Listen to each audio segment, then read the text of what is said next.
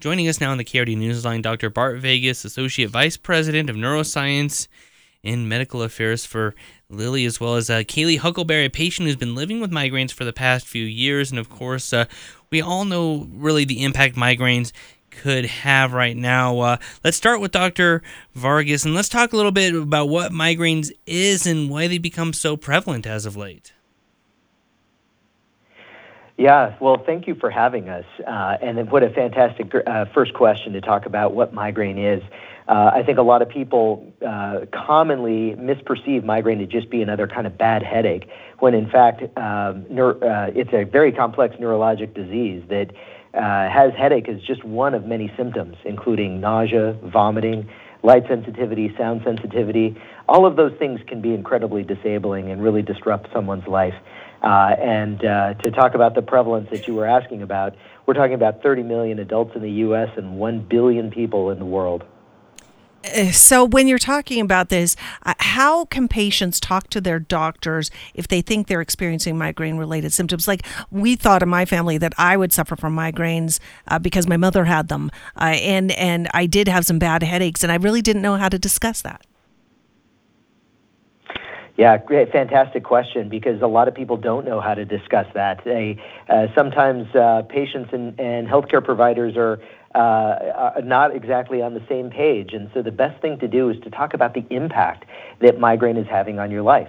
If it's disrupting your life to any degree, meaning that you're not able to make it to work sometimes, or not able to make it to school, or not able to meet those social obligations with your family that you're so desiring to be a part of, that's exactly the time when you need to talk to your provider to make sure that you are getting treatment if you need it, and that treatment is optimized. Are there ways to do preventative treatment, doctor? Absolutely. So you are absolutely correct that not only can you treat an attack when it happens, which we call acute treatment, but preventive treatment is exactly for those people that experience attacks on a more frequent basis, several times in a month, where they're disabled by migraine, and preventive treatment can hopefully reduce the frequency of those attacks. And Kellie, you suffer from migraines as well. Let's talk a little bit about kind of that journey for you when it came to reaching out, talking to your doctor, and finding something that would finally work to help get it under control.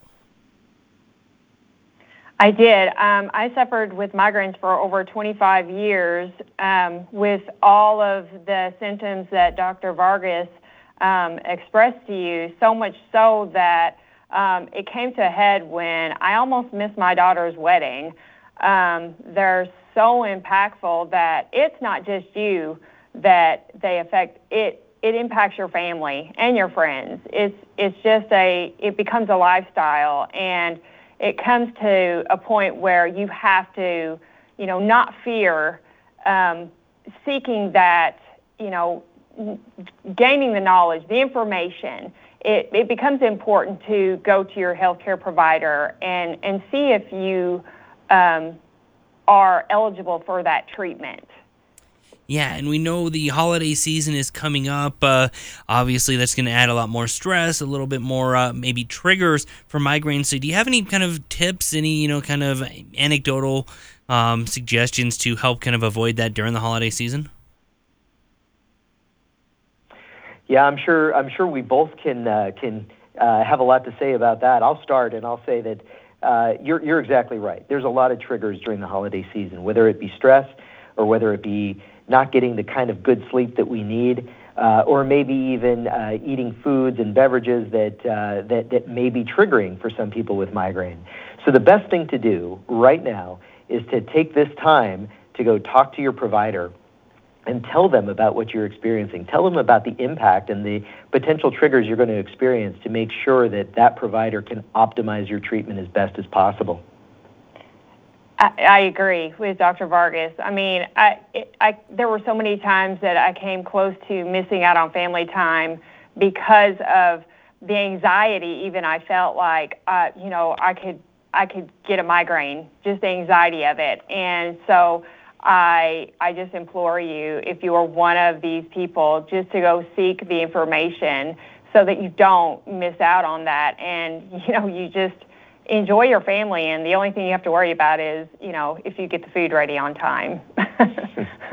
I love it. That should be your only worry, not worrying about whether or not you need to go and hole up in a dark room with no noise, just praying for it to go away. Well, I'd like to thank our guest, Dr. Bert Vargas, Associate Vice President of Neuroscience at U.S. Medical Affairs at Lilly, and Kellie Huckelberry, a patient who it sounds like who's been living with migraine, but now finding ways to work through it. And we really are glad that you're able to get to that point on your journey, Kellie. Thank you both.